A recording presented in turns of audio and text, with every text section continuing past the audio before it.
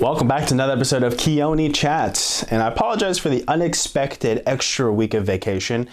You know, you can plan things and you can think that everything is going to work out, but in the end, if it does falter or just slip through the cracks, you just got to deal with it. And while it was great to take another week to watch some football or take another week to think about how I want to take the KC Media brand to different perspectives or different levels, I missed it.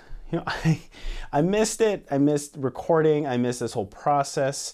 And then I also realized I'm a little rusty. I was a little, when I was working on this episode and I was watching myself ask the questions, I was like, I'm not as comfortable as I was prior to this break. So it's always great to have vacation, but then that whole getting back into the swing of it, getting back on that routine, it could take a while. So I'm, it was just fun, to get back into working on some programs and get back to creating content. And speaking of working on a schedule, my guest today is August Jefferson, and I do my usual routine of, hey, here's a topic sheet of what I want to speak with you about, and it's something, most of the times it semi sticks with it or semi is guided by it, but this conversation, it went to a whole nother direction that I'm extremely happy it did, because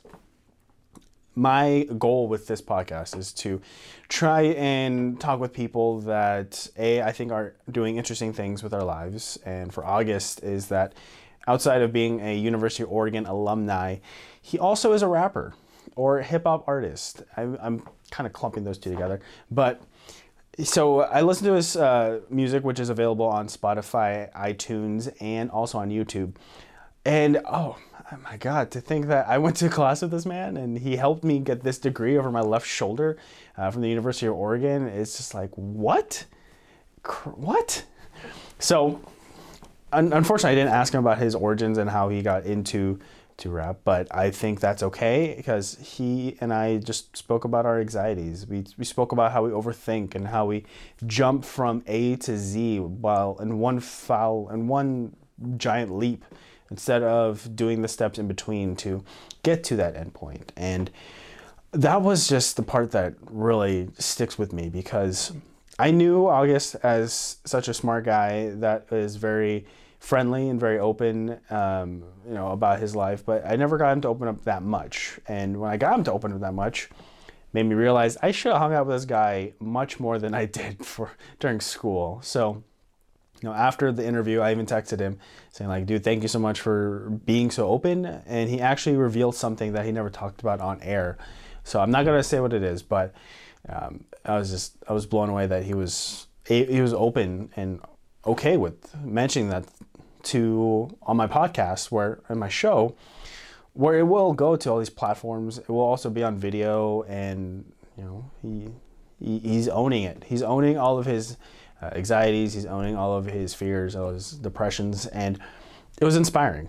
It was definitely inspiring, and definitely made me, as a friend to him, just be like, this guy, my gosh, this guy. So very, very happy about that. And some personal news before I send you off to that interview. So I'm recording this intro, I should say, on January 20th. And on this day, we have a new president. So prior to this year I've spent with this job I currently have, I never really thought about politics. I never really, when it came to voting, I was like, just give me a pamphlet, give me a book, or give me a voter ballot and give me a pamphlet to read, and I'll figure it out. But during this year at this job I currently have, where politics is talked about so much, I couldn't help but check it out. I couldn't help but keep an eye on, see what's going on. And I watched the first presidential, I guess this would be the second, but my first presidential debate. And wow, that was wow. I get why former President Trump, which is going to be weird to say, I get why everyone was saying such negative things about him. I'm all on board with them as well, because it was very hard to watch because of him. And I don't try not to bring too much of my political views into this, but just as a normal person, when it comes to having a conversation, I don't like when people interrupt each other or talk over each other. An example is like Bill O'Reilly. I've seen that a few times in high school, and I was just like, it's like a dagger kind of twisting slowly. So, it's going to be fun. I think it's going to be a great 4 years, and I think it's going to, be on the upswing. Granted, there are people that are going to have different views, and I totally agree with that. I'm totally open to hearing them.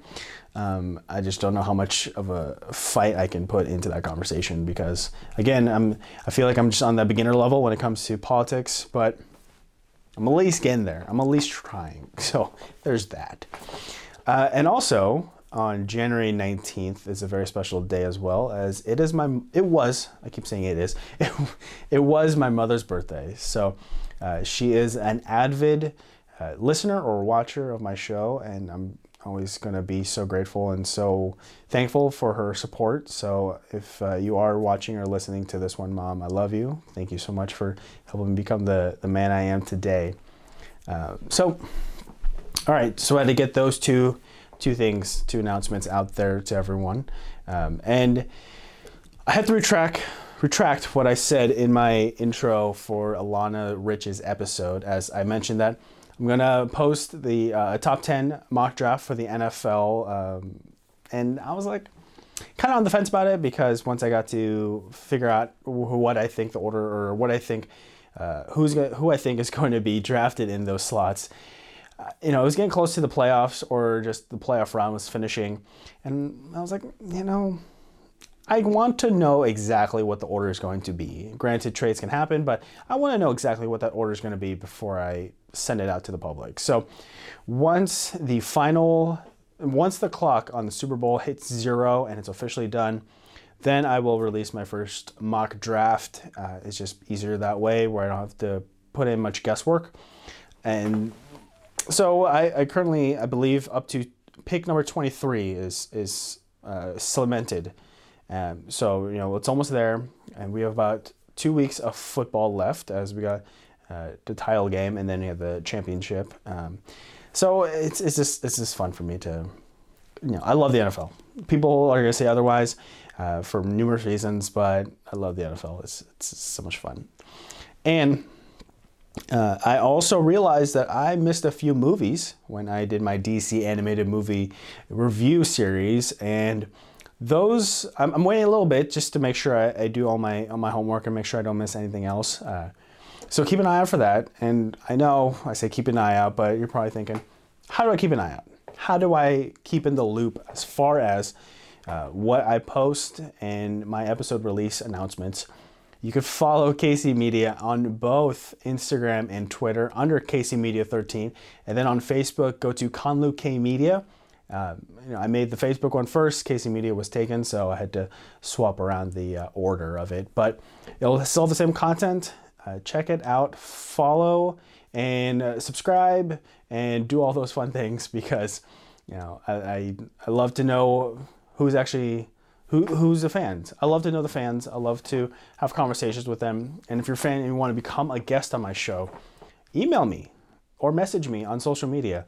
I'd love to hear from you, and I'd love to get you scheduled. So without further ado, I don't believe there's anything else I have to catch you guys up on. But however you are listening to this episode, through whatever platform you prefer, or if you're watching it on YouTube, I hope you enjoy my chat with August Jefferson.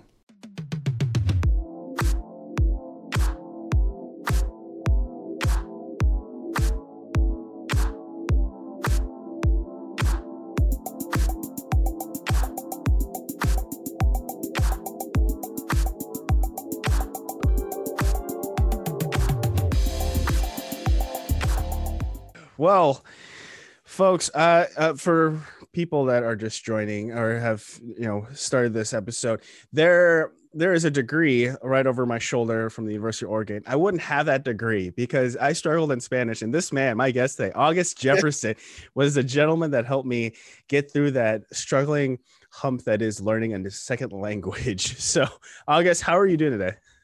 I'm doing fantastic, man. How you doing? Oh, it's well, we're at the time of this recording about 17 days into 2021, and still some downs, but ups Mm. are definitely higher so far. But we're here. You're here for your first podcast episode. I'm very happy and honored to have you on. I'm happy to be here, man. This is my first time doing anything like this, so I'm very proud. Yeah, thanks. I work hard to, but seriously though, it's nice to because you and I we worked fairly closely in college, and then Mhm. afterwards we kind of part ways as I moved up to Portland. You finished up schooling.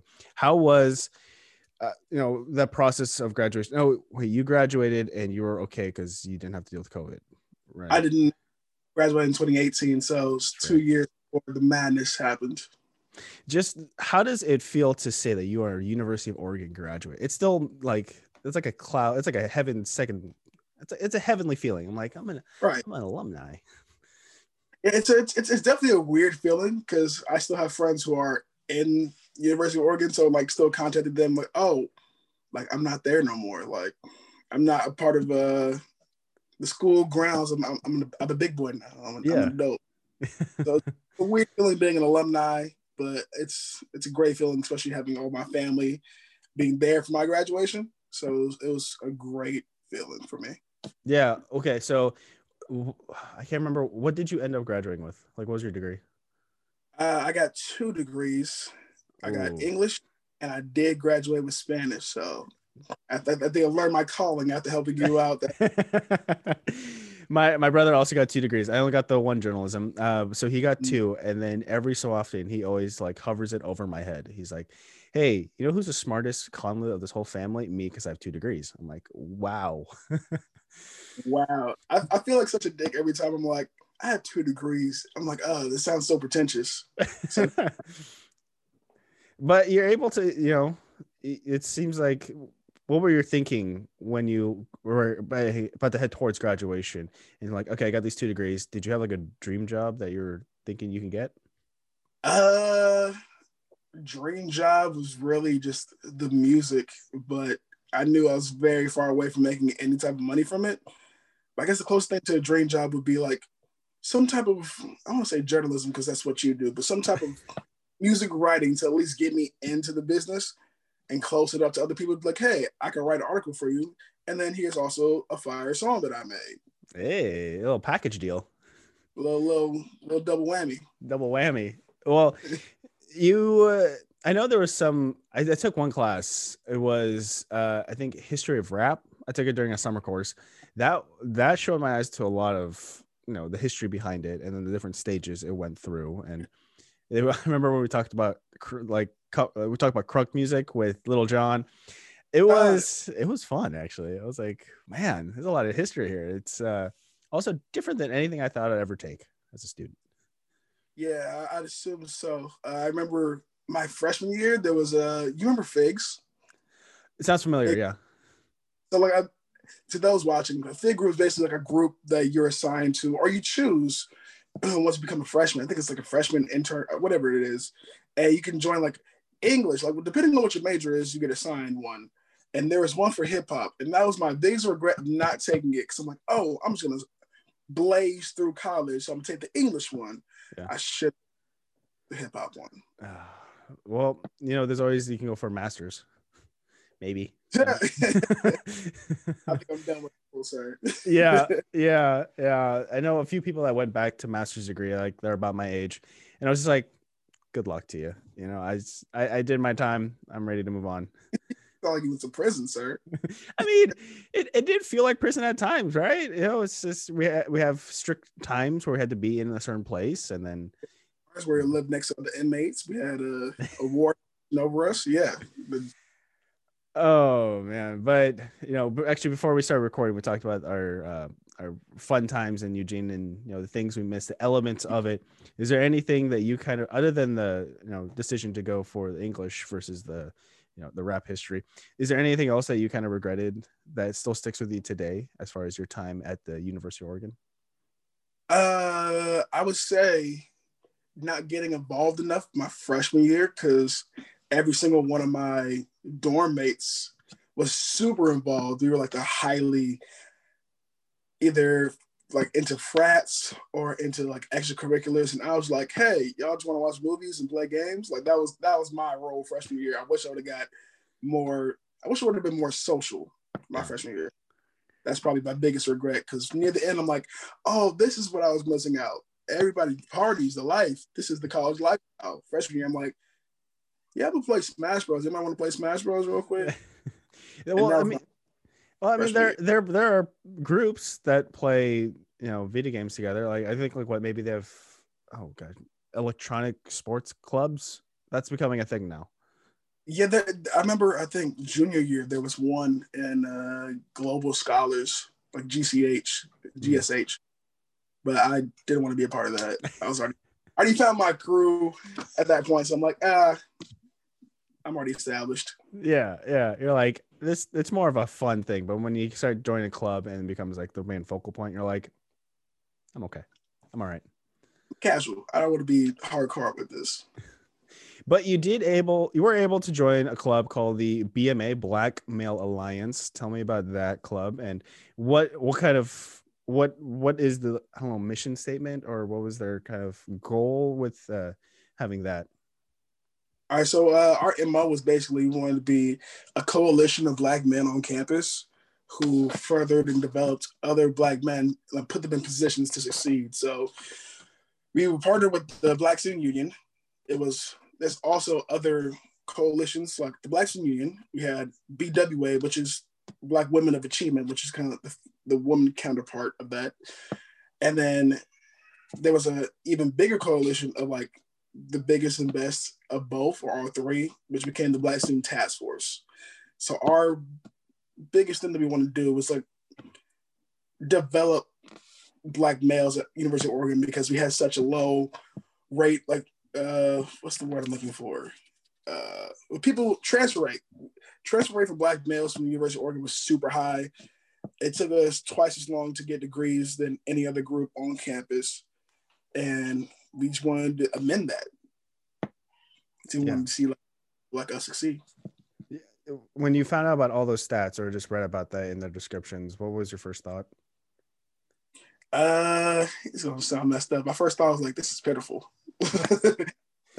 We can do better.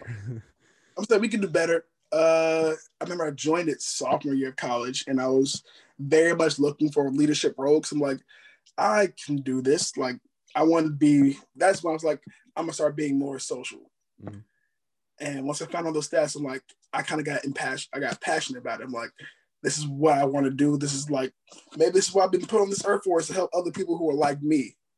So I really went all in on it. There you go. And then when you graduated senior year, what kind of growth did that club make in your time there? In terms of our individual club, we were able to go to OSP, which is Oregon State Penitentiary, and read and like discuss with inmates there, which is probably my favorite thing that we did.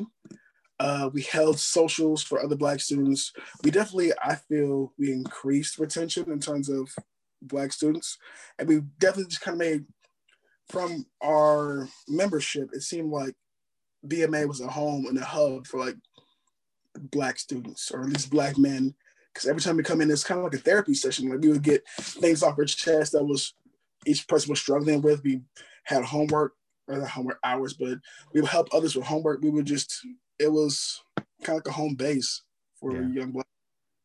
And that's gotta be nice to have, because when you see, because Oregon in general is not a strong representation of African Americans, Blacks, because it's very whitewashed. Just going to like Portland, it's you don't see a whole lot, and when you do see them, you get so easily confused for an athlete, like a football player, Yep. basketball player, baseball player.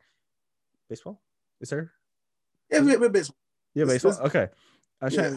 I never watched much baseball at University of Oregon, so I was like, I don't know who roster. Don't feel bad about it.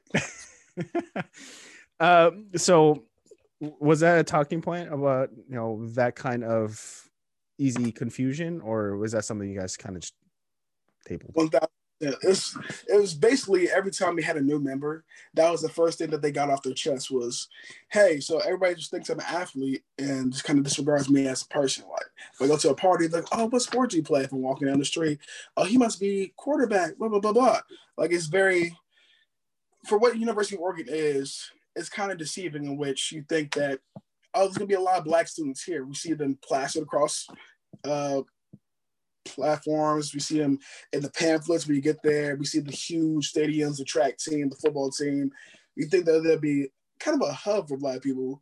But once you get there, you realize that we're like 1.8% of the entire population, 1.8% of the entire state population, and just kind of left there thinking, damn, I got finessed. And everywhere you go, people look at you kind of weird because if you don't play sports, what are you doing here? It's kind of the general assumption for black students, black male students.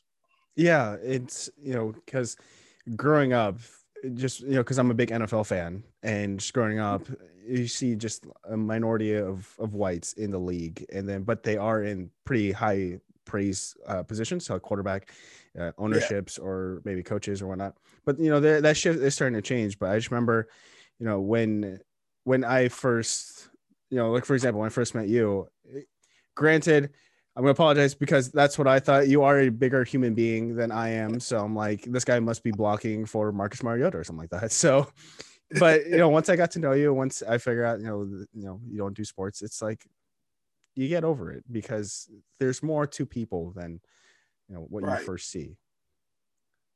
The outside, dog. Yeah.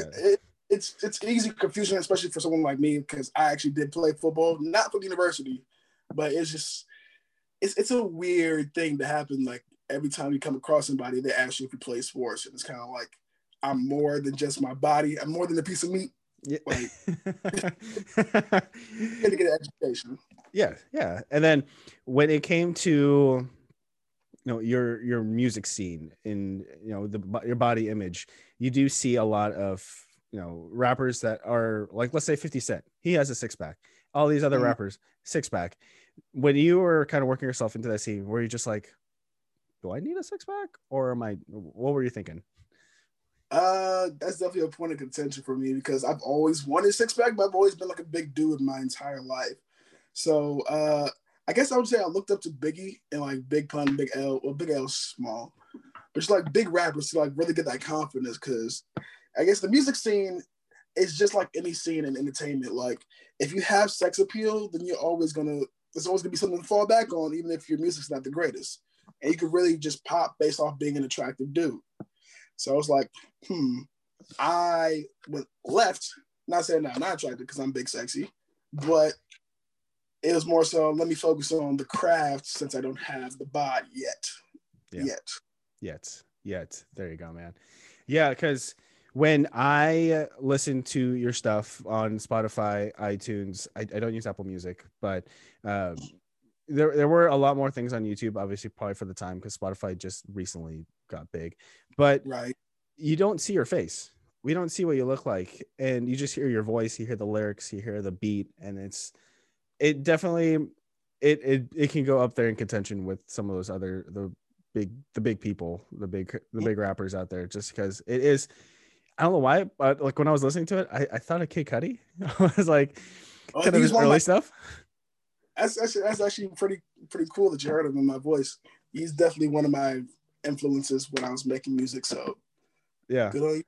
Oh, thanks, man. Headphones is pretty sharp. So, did you go to his concert when he was in Eugene? Yeah, and that was actually my first concert ever. Really? It was freshman year. I lived in Hamilton, so it was right there. It's close walk. And I was like, this is what I want to do. Seeing him, I think he had a King Chip was his opening act. And there's one more person local. I forget the dude who was local, but he was good. Mm-hmm. And like, I had never performed my music before in person, but seeing like Kid Cudi on the stage and how he was like, you remember how it said was kind of like comedic because he would just stop in between songs and like tell jokes. I'm like, I could do that. Yeah.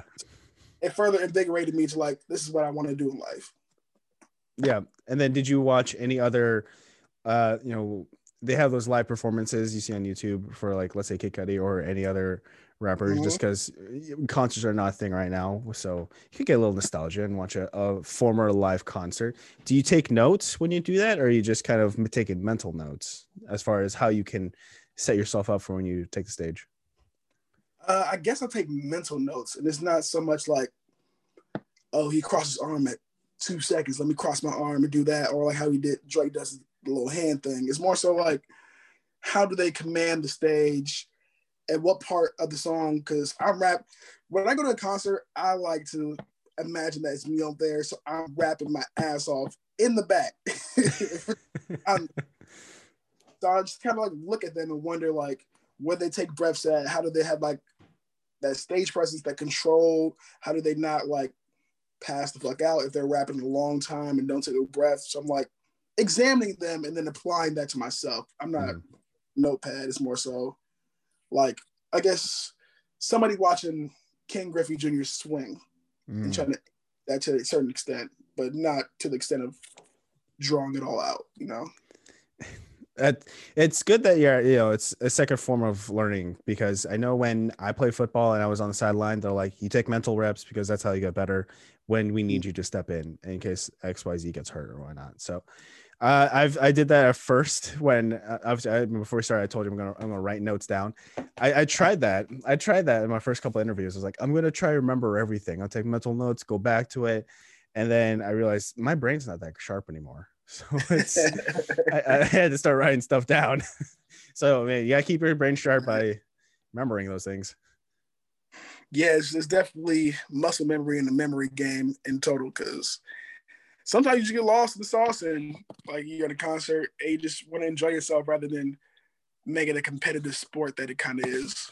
Yeah. And then as far as in the maybe LA or maybe some of Eugene underground rap scene, did you make any kind of connections there and kind of collaborate with them how to like improve your game? 1000%. So going back to my point about joining that hip hop fig, almost everybody that I knew in the underground scene in Eugene was in that fig. And I slowly became really good friends with all of them, especially Smythe, the Ill-Equips, Brax. I know I'm missing out on people, but just a lot of people who have bubbled up from the scene. And funny enough, they all came from, or at least the majority came from the same dorm that I was in. They came from Hamilton. Really? So like, the group Spiller that played in Willamette, they were from Spiller, which is right across from my dorm. I could see them. I heard them in the Hamilton basement playing when I was recording. Smythe was also in Spiller. Yeah, a lot of the music scene. What's his name? He was the leader of the Fig. I can't remember his name. Desmond Harvey is one of the GOATs. The UO Mike program, which is founded by people in the music scene. Like, I definitely made great connections out there. Majority of my fan base is out there in Eugene, so I have to make a trip soon, so I might stop by. There you go. But yeah, the game is all about connections and who you know and just making friends, because sometimes it's just about having fun, seeing what you can make. Yeah. And what my previous guest, she's a singer also, so she has that kind of idea of the music industry. She said that when it comes to collaboration, because her husband is also a singer, so they kind of intersect that way. He doesn't make the song with her in mind to like to sing the part. He makes a song and then he asks her like, hey, what do you think about this? Have you thought about doing any kind of collaborations with any of the undergrounders? 1000%. I definitely, with my first mixtape, I did a lot of collaborations with Etai, who's my producer now, produces Win, and it's kind of big time. In LA, it's kind of hard because everybody's Hollywood. Yeah. But I definitely want to get into that stage where I can just go to the studio and just create something in terms of start from scratch. Because my typical process is I get a beat, and then I internalize it, sit on it, and then write. But now I kind of want to be a part of that process, that beat making process, to be like, hey, this is kind of what the vibe of the song or the idea, the concept I have in my mind is. Let's see if we can do something with that concept, both in terms of the beat and in terms of the lyrics, to make something wholly original. Yeah. And so Talk about the process, or what was the kind of inspiration when you came up with the song? Is it Iscarito, the one that was released in September 11th, 2020? Iscariot. Iscariot? Sorry, I was trying to announce every single word. No, it's fine because sometimes, you know, that's a Spanish and you're still thinking that Spanish class. God, it's stuck in my brain forever. Keone Chats is brought to you by Vibes Training. Dylan Vibes is a good friend of the show, and he started his fitness business, and with COVID occurring and having people resort to new ways of getting an exercise in or finding ways to get to your physical goals that you set for yourself, Dylan has created an app that you can access by going to vibestraining.com. The blue button says accept your invite. Once you click on that, you will be prompted to the sign up page. And once you are an official member of Vibes Training, you'll have access to a community that you can share your achievements with. You can have questions be answered through. And it's just nice to know that you're not alone in trying to navigate through this fitness world. So outside of that, you also have a page that you can track all your progress in. And that is probably the biggest thing, trying to figure out how you went from A to C and how B was kind of a rocky journey. And I know for myself, when it goes to being at the gym, I try to keep track of my reps, my weight, make sure I'm always pushing to get further. But since I'm at the gym by myself, it's kind of hard for me to be motivated. So with this app, you'll have a support system and you'll have a good trainer in Dylan that can help you get to your fitness goals in a very unique and very fun way. He's a very fun dude when it comes to, you know, his passion of exercise and his passion of creating videos and his passion for just helping you get to a better you.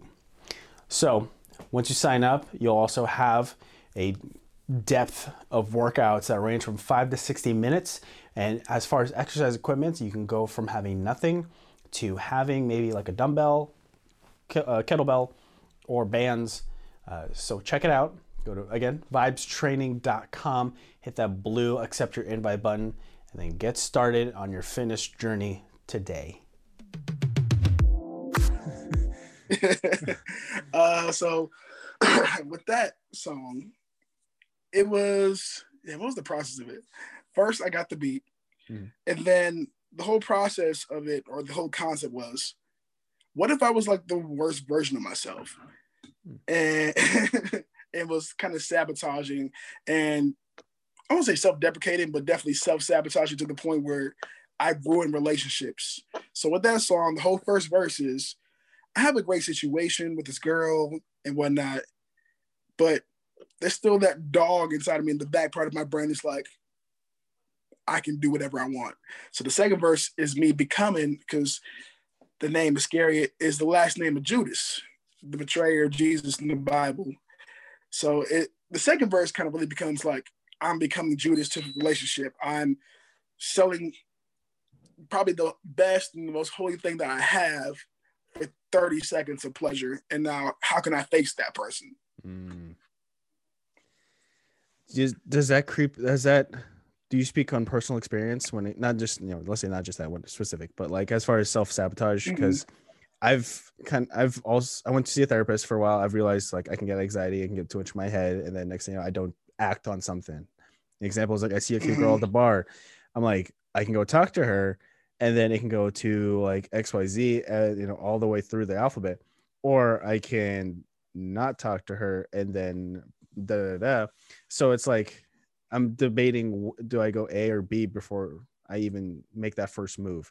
So when it comes to self-sabotage, what do you think about when you kind of see yourself starting to do that? Do you like try to slow yourself down, or are you just kind of like, I can't control the speeding train? I'm 1000% the exact same way. I'm an overthinker. So like I'll see a cute girl at the bar, and then even before approaching, my brain races 1,000 times a minute. And I'm like, see the future. I see a possible relationship. Do I want that? Is that too much? Am I feeling like am I controlled? And then I'll just freeze up. Yeah. But I would say the best moments I've ever had was like, if I ignored that and said, fuck it, and just went for it and not think I think the best thing to do is not think in those situations, because my anxiety goes through the roof sometimes when approaching like that, or at least in the past, I've definitely gotten better, or just general intimate relations. I feel like I self-sabotage a whole lot. And I recently had a great conversation with my friend Chris, where I had a good situation, or at least a decent situation, and I just let it crumble. And he kind of broke it down, saying that, one, I definitely need to talk to a therapist about this. But two, I think people like us, if we're in the same mindset, which I think we are, like, we're scared to be loved. And it's a weird thing that, like, you get the love that you expect. Or what's that line from Person Being Wallflower? We accept the love we think we deserve. There it is. Yeah. We definitely are, because I've noticed that I tend to, I jump to from A to Z, because like in my last relationship, I was like, okay, this is great. We're going along 8 months. I went to go have Christmas with their parents in California, and I started thinking about marriage, because like I could see myself with this one for a very long time. But the downside was I didn't do the steps. I didn't talk to her. I didn't ask for permission and check with her. So I was self-sabotaging myself in that aspect when it comes to relationships, because I'm like, maybe this could be it. Now I'm like trying to think, is this relationship going to hinder my podcasting time? Because if it is, then it's like, no. That's one thing I was very much afraid for in college. I was very fearful of, like, if I were to get in a relationship, that would detract me from making music, and me just what I want to do with my life. And now I'm going to resent that person. So why would I even bother getting into a relationship with that person? Or I would be like, this person's going to, definitely early days of college, I was like, my depression is making great art. And if this person makes me happy, that's going to ruin my art. So what would I do? Not get with that person, because I guess I don't want to be happy. So your anxiety and depression, how long have you been dealing with it? Depression, definitely since the age of 7. Anxiety kind of comes and goes. I would say I don't have too much anxiety, but it might be just me overthinking. But depression, I definitely had since the age of 7, because I might be the first time we're talking on air about it. I have a very rare skin disease called HS.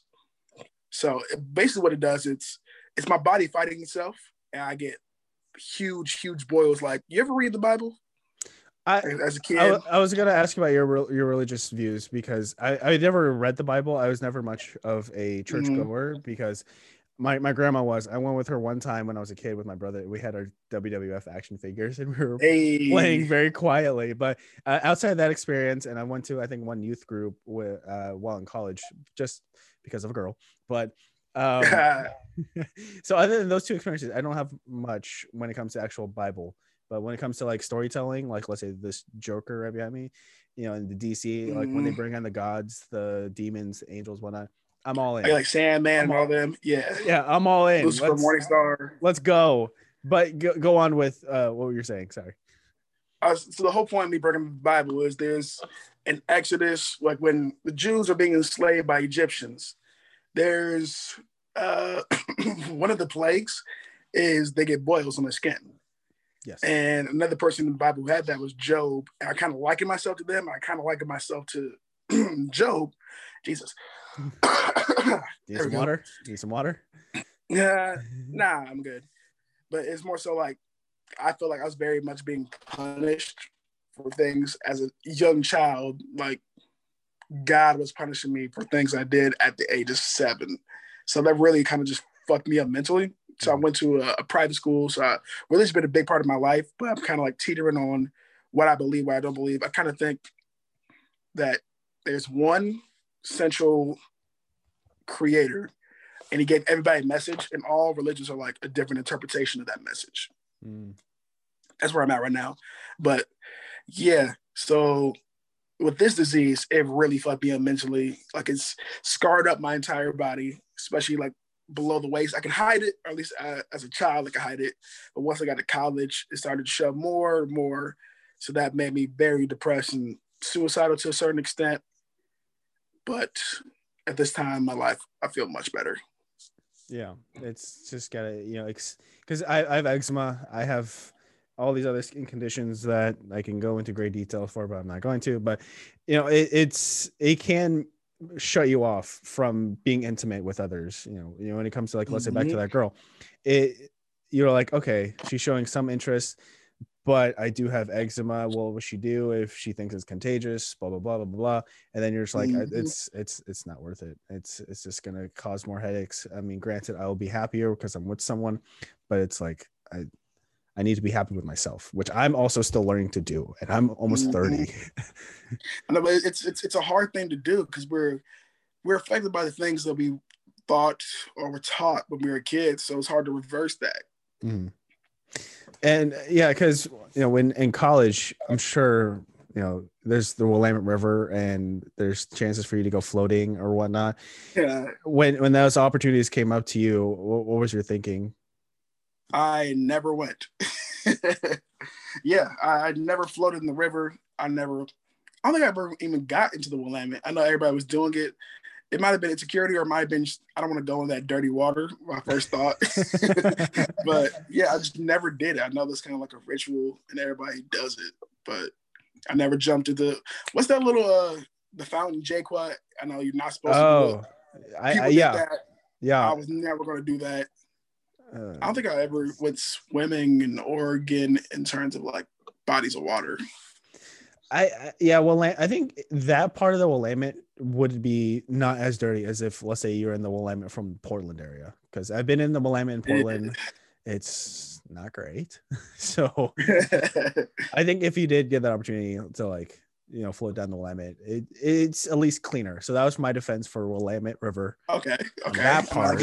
But yeah, I've gotten offered, like, while in college, I got offered twice, and I went both times. And the funny thing is, like, while my eczema is not like super noticeable, I don't know how to swim. So Oh well, that poses a problem then, doesn't a little it? bit. And I was dumb. I was like, I'm just gonna hold for dear life onto the float, or the little floaty, and I'm The just not gonna floating, fall over. So I mean, I'm still here. I'm still alive. Still good. right? You made it, so I it made all it. worked out for you.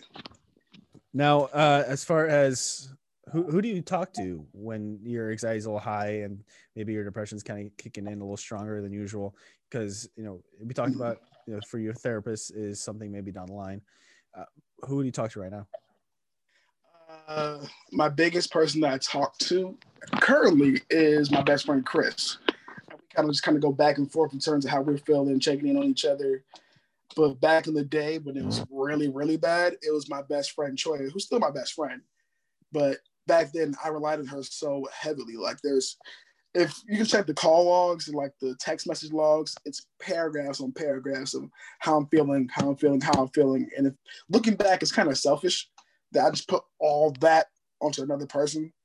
And like, I'm not sure if I did the same. I'm pretty sure I did, but not to the extent of I was laying everything out. And now with Chris, I've learned from that, and it's kind of been like a healthy thing. Like, he tells me stuff, I tell him my stuff, and you just kind of feel better about it. The woman's name is Trey, you said? Troya, like it would be Troy and then the Oh, okay. uh I mean, did she share with her how she's feeling with you? Because those kinds of A. Oh things yeah, need to be like a two-way road.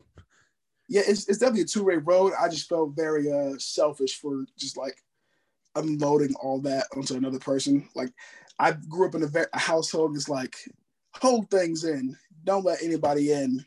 So like to open up to somebody like that is kind of like the opposite and It's antithesis of what I've been so taught. hard. It's so hard. Right. Dear Like God, it's so hard.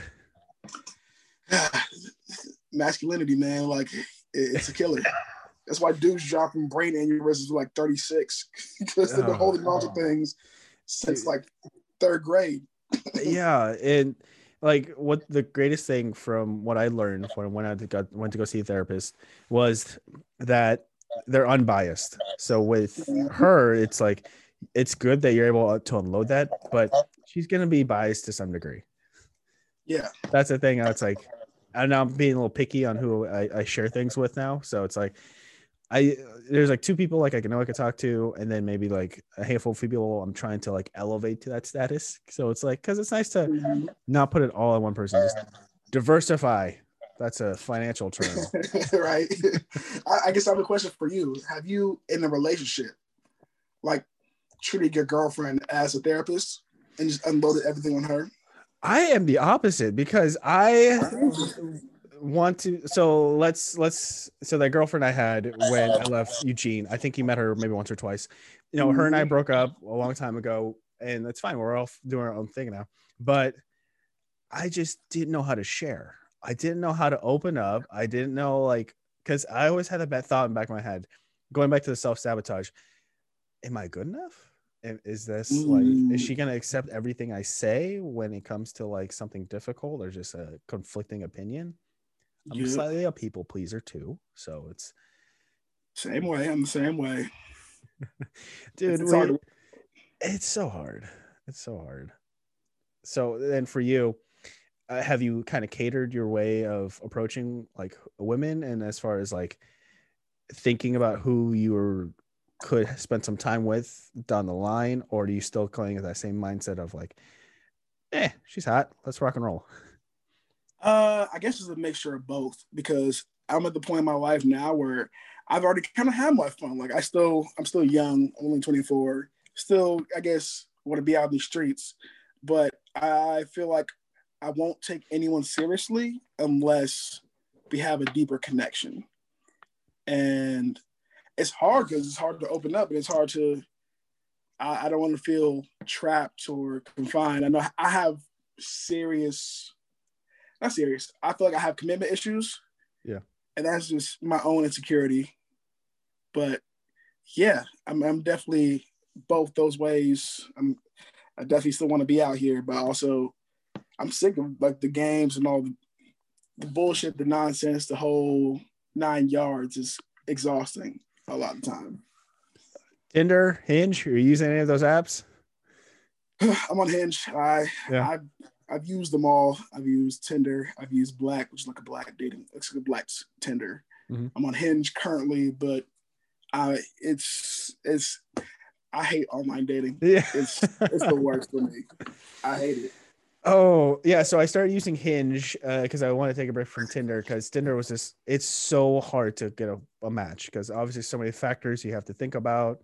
It's like, do they have the same like age range? There's I watched a whole like documentary about how Tinder's process is, Mm-hmm. and basically it's systematically designed to. It's not designed for men. It's designed for women. And I don't mean that in like a misogynistic way. I mean that in terms of women are going to get way more likes than men. Mm-hmm. Simply on the fact that the system is built for men to go on there and swipe. A girl, all they have to do is make an account, and horny dudes are gonna come out the woodwork just They to. really are. Yeah. But Yeah. in like our society, like of course it's gonna be men courting women.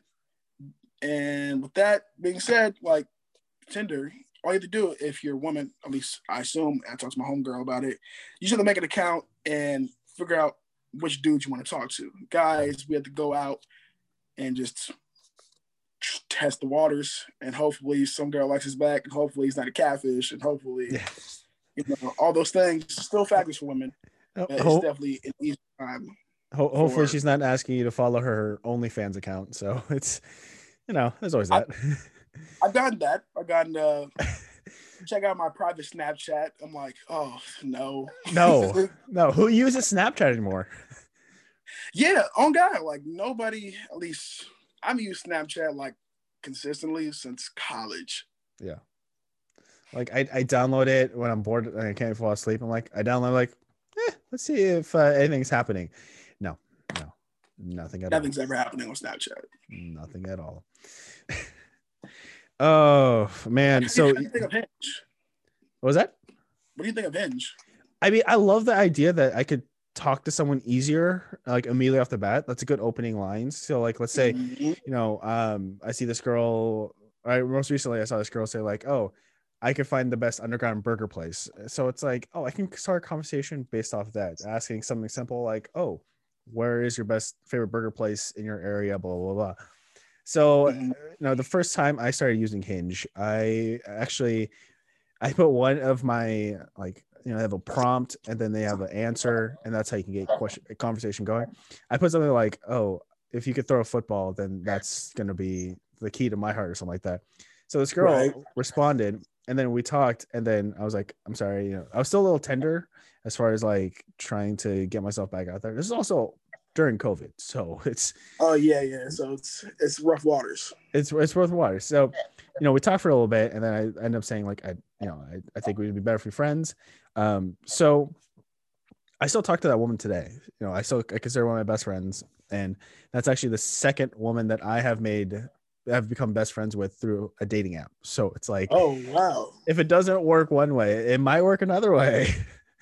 You never know. So so with that girl and the girl before, have was it you that put them in the friend zone, I guess?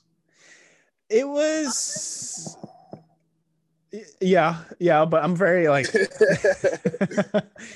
thanks, man. I was over that, but I'm not. No, I'm not. But yeah, no. They said that, and then I kind of agreed because the conversations we would have together. It's just it just made sense. Yeah.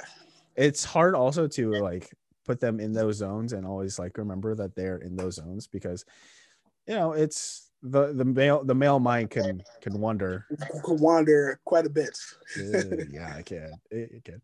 So yeah, you seem like someone that wants to oh gosh, you're in the rap scene, and then with the rap scene it also garnishes a lot of attention because Indeed. you were on stage for the Willamette Valley Music Festival back in 2018, so Was. your last year at the UO.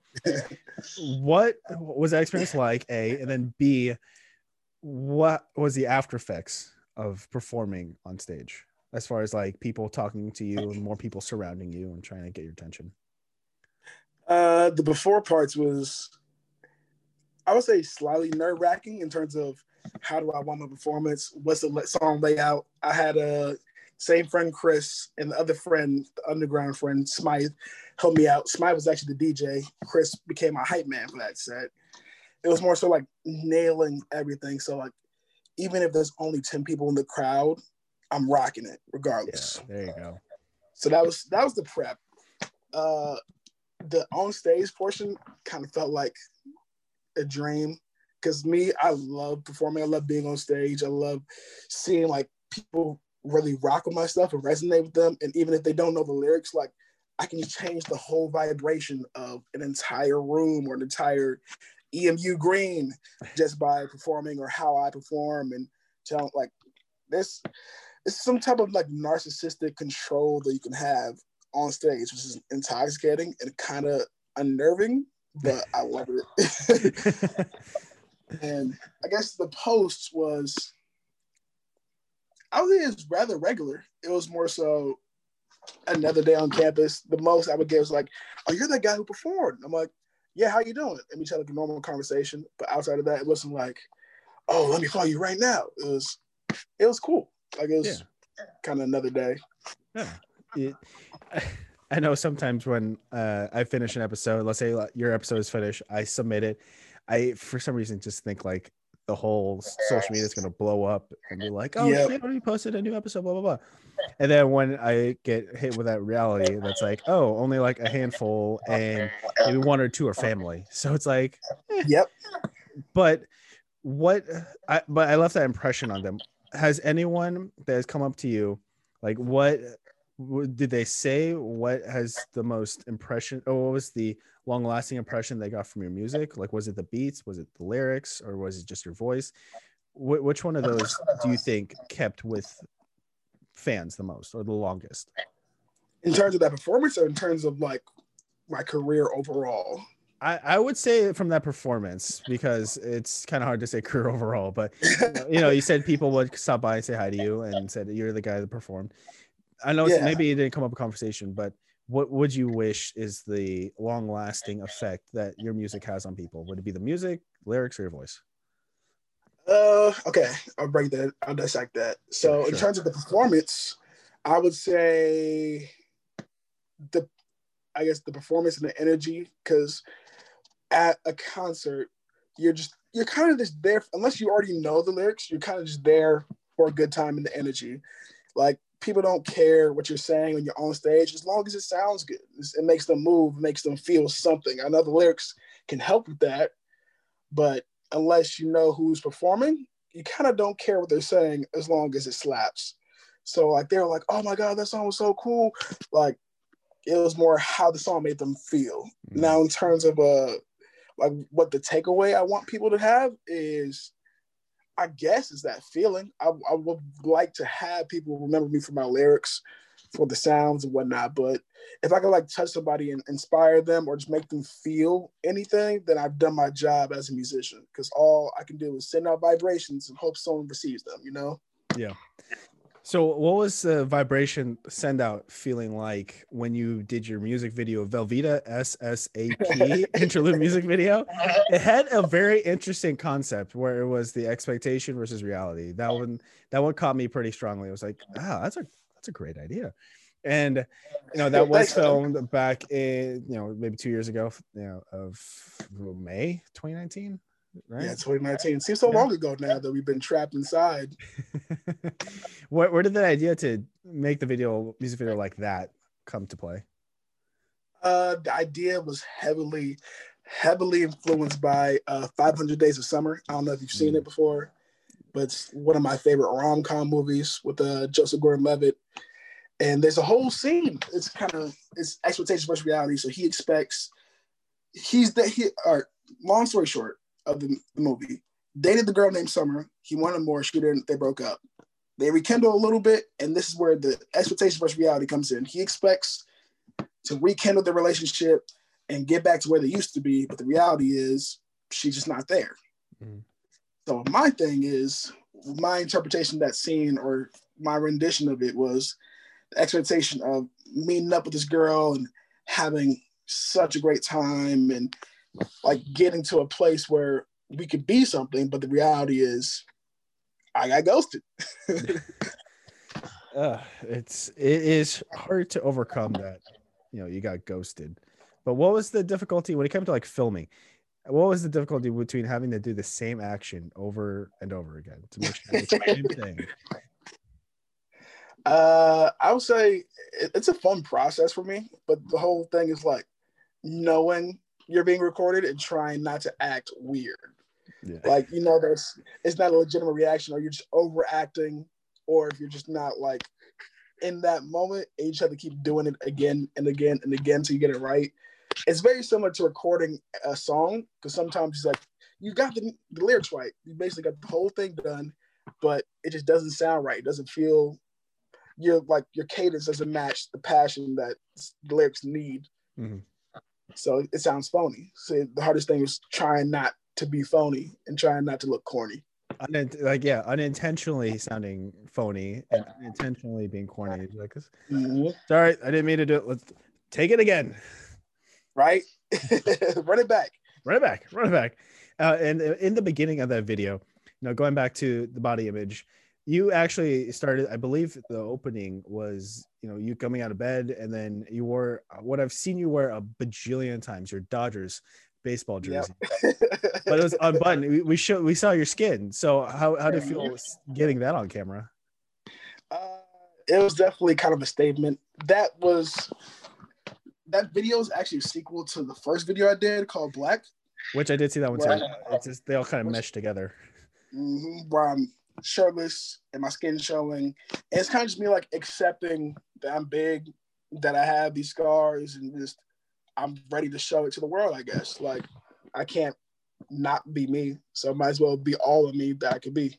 Yeah, exactly. It's just now, I mean, scars are cool, so I mean, some scars are cool, like a little knife scar, like, oh, I got bit by a shark, so I got this on my shoulder.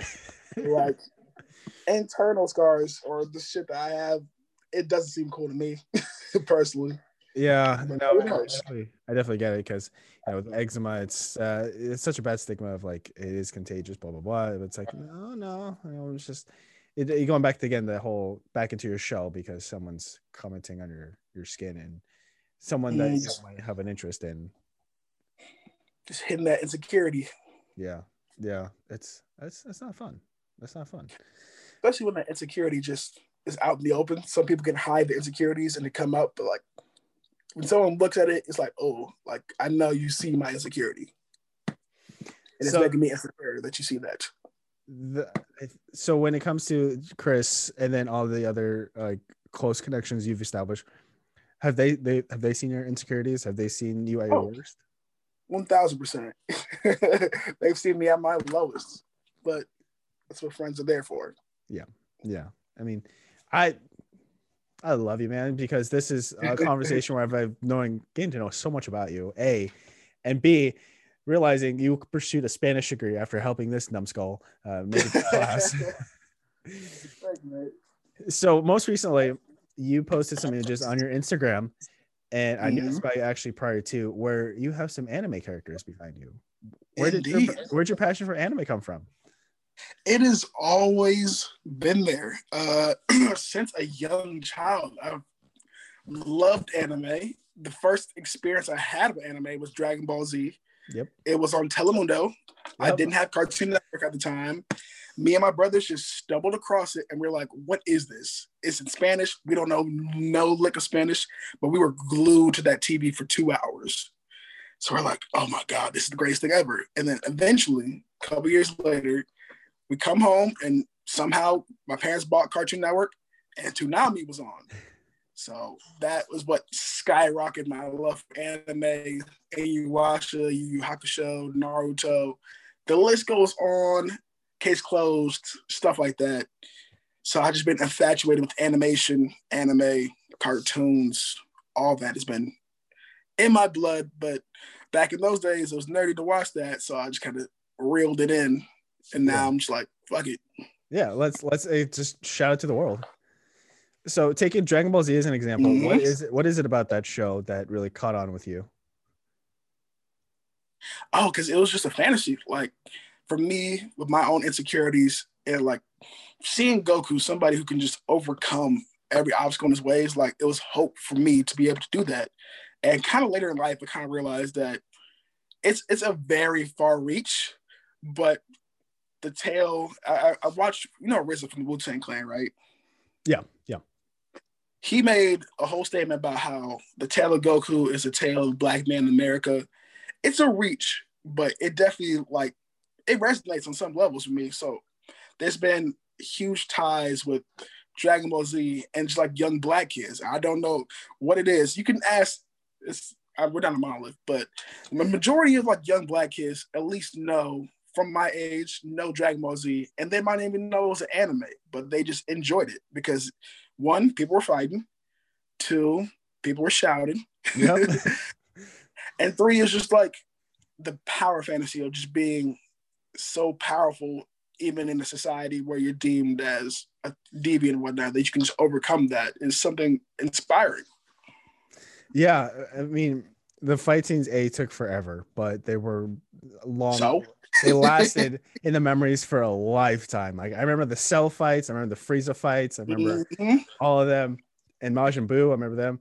But it was also when they would power up and just start yelling. It's just, and then oh god, I remember just looking in the mirror, like let's say after football practice, and I'm just like, I'm gonna turn Super Saiyan now, and just start like flexing the mirror. And, I'm gonna keep that in this actual video. I'm not cutting that out. That's gonna be out there forever. I'll add on that because even me and my brothers were like, ah, like as kids just shouting at each other like we're not transforming. Me and my other best friend. That's how I met my other best friend who turned into my roommate in the 3rd grade. I've known him since we were in kindergarten, but in the 3rd grade we had a show and tell, and I brought my Trunks action figure, and I think he brought his Goku action figure, and we were like, you like Dragon Ball Z? I like Dragon Ball Z. Oh, are we best friends? And that's how we became best friends. Was Trunks your favorite character? I was a basic bitch, so I love Goku and I love Goten because he was just like Goku. Yeah. But now that I've grown, I think my favorite characters are Teen Gohan, they turned Super Saiyan 2, Trunks for sure. I still love Goten, man, and Goku. Yeah. Yeah. I would say probably my favorite character is Super Saiyan 2 Gohan. You can't not love, you cannot love Goku because A, granted he's a central character, but B, it's like the fights he gets into, the crap that he gets kicked out of him, and then he still keeps on ticking. Jeez, man. Yeah, he's a thug.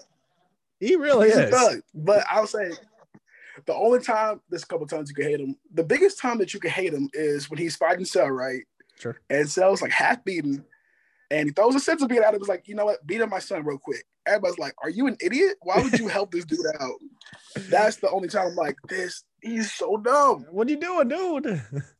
Like, you want your son to die. That's what you want. Okay, so my brother introduced me to Dragon Ball Z because it's been a while, but then on animate, maybe it's Funimation, yeah, the Dragon Ball Super, or Dragon Ball. I watched the Trunks and Goku Black saga, and finally saw that. Oh, that was a good one. Trunks was annoying me though. Yeah, and that one, Trunks was annoying, and there's a lot of plot holes. But Dragon Ball Z is full of plot holes, so I just let it slide. It's all good. It's all good. So you mentioned that RZA from Wu-Tang Clan compared Goku with the Black. Was it history or just the Black? Like the prototypical Black experience. Yeah. So 2020 was rough because of not just COVID-19 and the elections, but with the George Floyd murder and I had to ask you because of your experience with the Black Male Alliance and the leadership you showed with wanting to help improve the population of Blacks in University of Oregon. I think that's the best way to a certain extent, yeah. How did you feel about it? And then I think, how do you feel about it when it started? Because right now it's not as talked about, but it's still talked about. It's just not strongly. How do you feel about the Black Lives Matter movement and its progression? I guess I have mixed feelings about it. I mean, I'm very much for it because for all lives matter, Black lives have to matter, and Black lives do matter and should matter. But I guess I would want more organization. But this is from an outside perspective. I don't know the inside information in terms of how they're getting things done. But it seems like this movement can be tied to anything, but we need like actionable actions, I guess. My biggest thing is we can't use the same tactics that we've used 50, 60, 70 years ago. We need to adapt to the current era and overcome that way. And that sounds so cliche. But I know that marches and whatnot, they definitely help. But I want to see what happens after the march. Are we getting together and we making laws? Are we making it's hard to explain. Are we getting together and making change? Like, are we getting together? I keep saying the same thing. Basically, we know where we want to be, and this is where we're at. What are we doing outside of the march? Because people can come to the march, do whatever, or let those fake protesters come through and just ruin stuff for the actual people who care. What are we doing after the march? Are we getting together and coming up with like laws, or not saying laws, but a plan where we can take things to legislation and the judicial system? Or are we just marching because we want to be a part of this moment? Yeah. Yes. So I'm a sports person, you know that. So what I saw from the movement and the players speaking out was that it was shown all over, uniforms for like NBA, and then NFL they couldn't do it to that extent, but they have Black Lives Matter. They have some of the victims' names on their helmets. So I saw some movement towards social justice and showing that kind of support. And then with the NFL season coming close to the end, I guess it's still playoffs right now, but I'm seeing a lot of minority coaches becoming candidates, and then I see a lot of minority personnel is becoming GMs. So I see, as far as from the sports end of it all, I'm seeing the change starting to kick in, which is it's like, whoa. Because Roberts, the Jets just hired the first ever Muslim head coach. So they just did. Like, what? That's awesome. And then we're trying to I think a couple are more coordinators are being considered, but they're in the playoffs, so they can't make anything official yet. But the change is happening, at least on the sports end. Again, as far as the real life end, we'll see.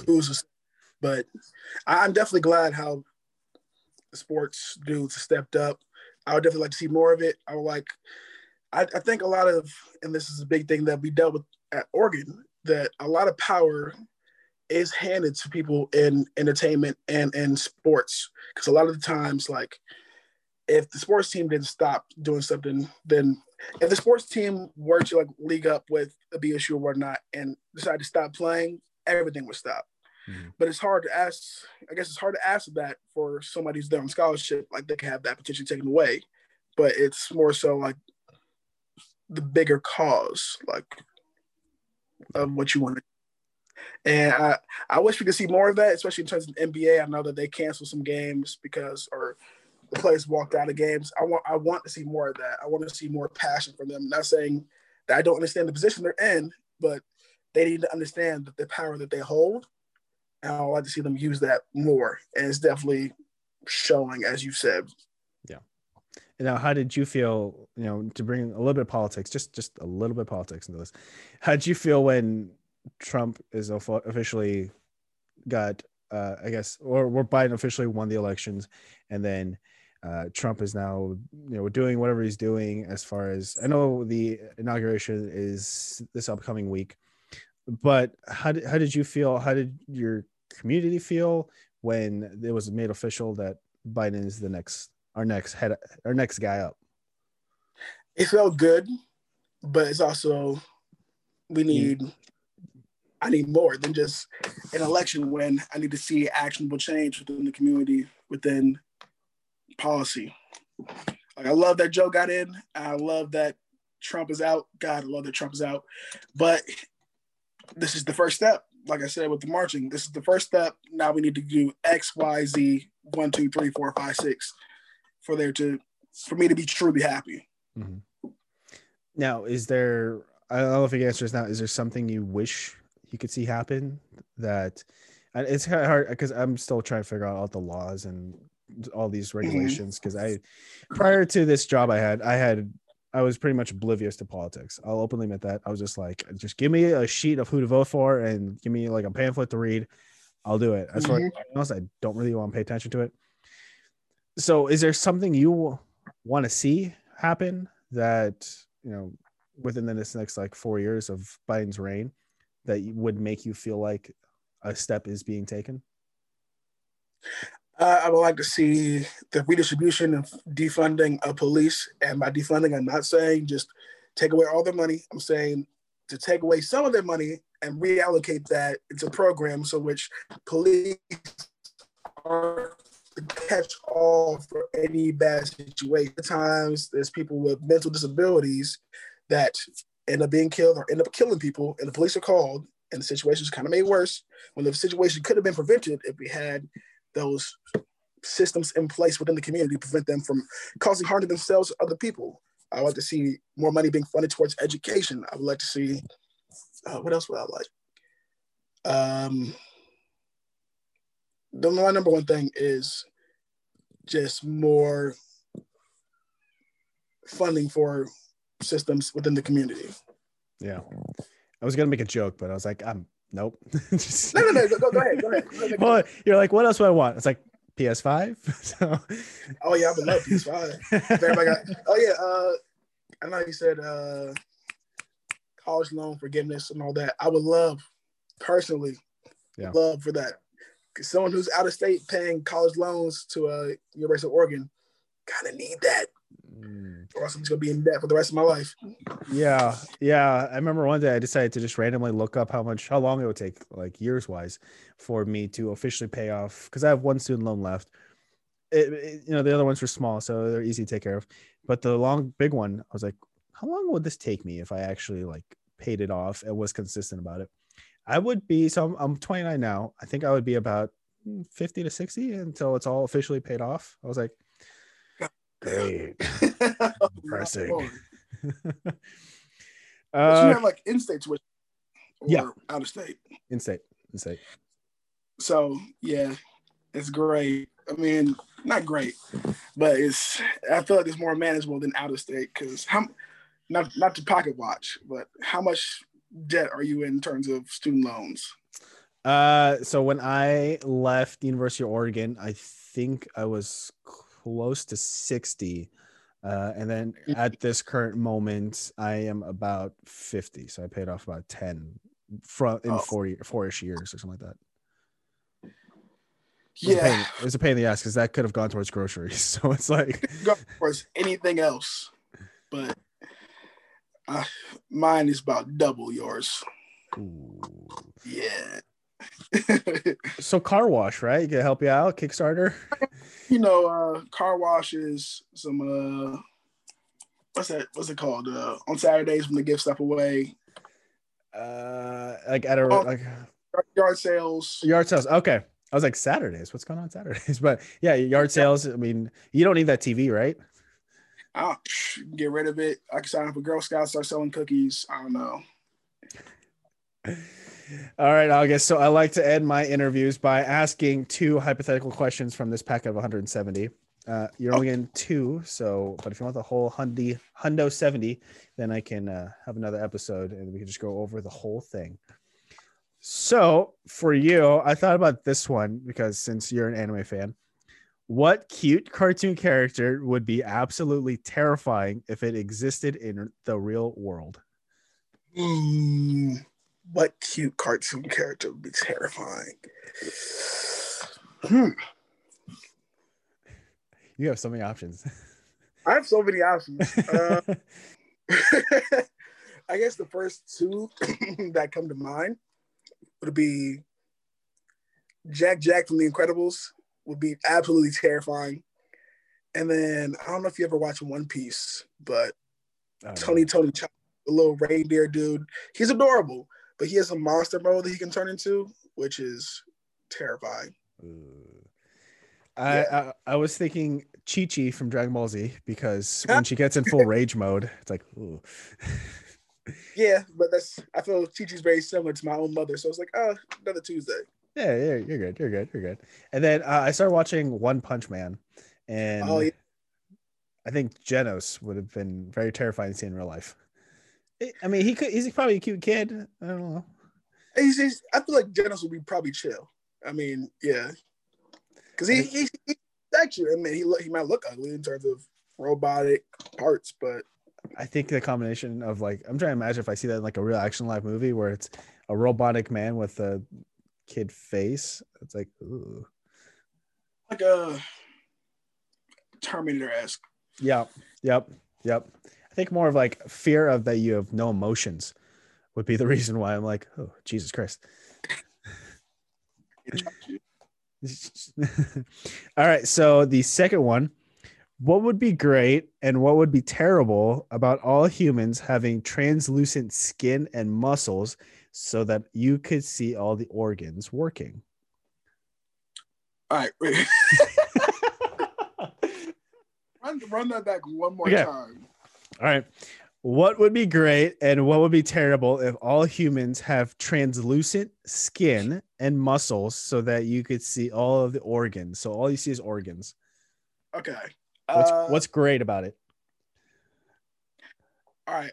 One great thing would be about it is all right. In a perfect world, we can see it all at the same time. You can see when someone's like lying because their heartbeat would move like faster, or like you'll see like a change in the heartbeat. Yeah. But that's assuming if their clothes like don't cover it up.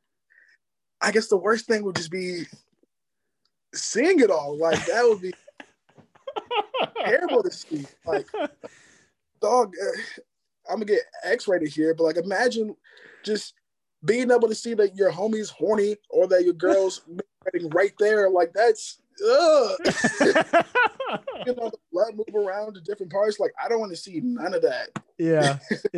Oh, good. I would agree with you. That's probably the terrible part, just being able to visually see it all. But yeah, to be able to just see how all organs work when you're eating, or maybe you're lying on a test or whatnot, or just seeing the brain, how it kind of processes thoughts. I think that would be pretty cool. And oh. Oh no. Worth it. I know that all that's worth it. Like you can see when little Timmy's about to shit himself. You can see the stomach moving. Oh, it might not be worth it. Well, I mean, like for babies, like you and see mothers. like someone. I guess it'll be cool for babies because with them, I guess, like you'll see the stomach like gurgling. It's like, oh, they're probably having indigestion. That's why they're crying.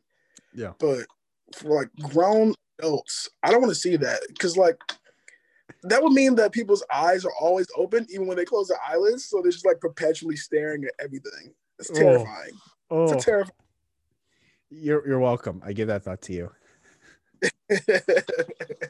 Thank you for this moral dilemma I'm having in my mind now. This little going through. August Jefferson, where can the people find you on social media, and where can they find your music? You can find me at Notorious AUG on Instagram, Twitter, SoundCloud. You can find me at August Period on Apple Music and Spotify.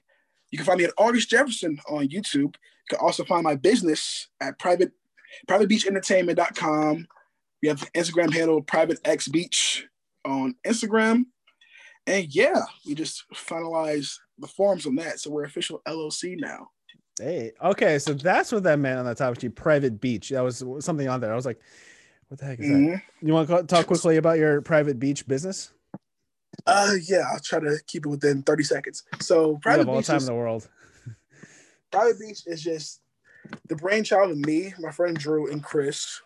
And it was originally meant to keep me, my friend Drew, and Brendan together and like make music and stuff like that. But now it's evolved to being a platform for Black creatives within LA and Portland, because Chris is in Portland.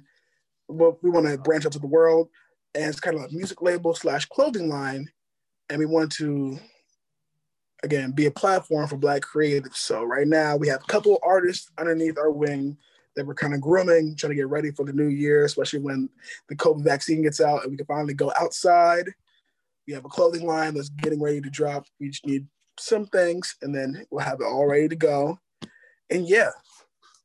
Well, there you go, guys. Just I'll put the description, or I'll put the link to Private Beach into the description below. That way people can easily access it. But other than that, man, I will obviously give the shout out to everywhere to follow your music on the socials. But yeah, man, this is so much fun. Right? Oh, it was so great catching up with you. Oh God, this is incredible. Thank you so much for sticking around until the end of the episode. If you like what you heard or watched and would like more episodes from Keone Chats, the show can be found on all major podcast platforms under Keone Chats. A video version is available on YouTube under Keone Chats as well. So like and subscribe on those platforms to keep in the loop as far as the next episode released. But if you would like to be a guest, go ahead and email me your story at kcmedia13@yahoo.com, and I'd love to get you scheduled. To keep up to date with all of the episode release announcements on social media, the KC Media brand can be found on Instagram and Twitter under KC Media 13. And then on Facebook, it can be found under Conluke Media. So until the next episode, everyone, please take care.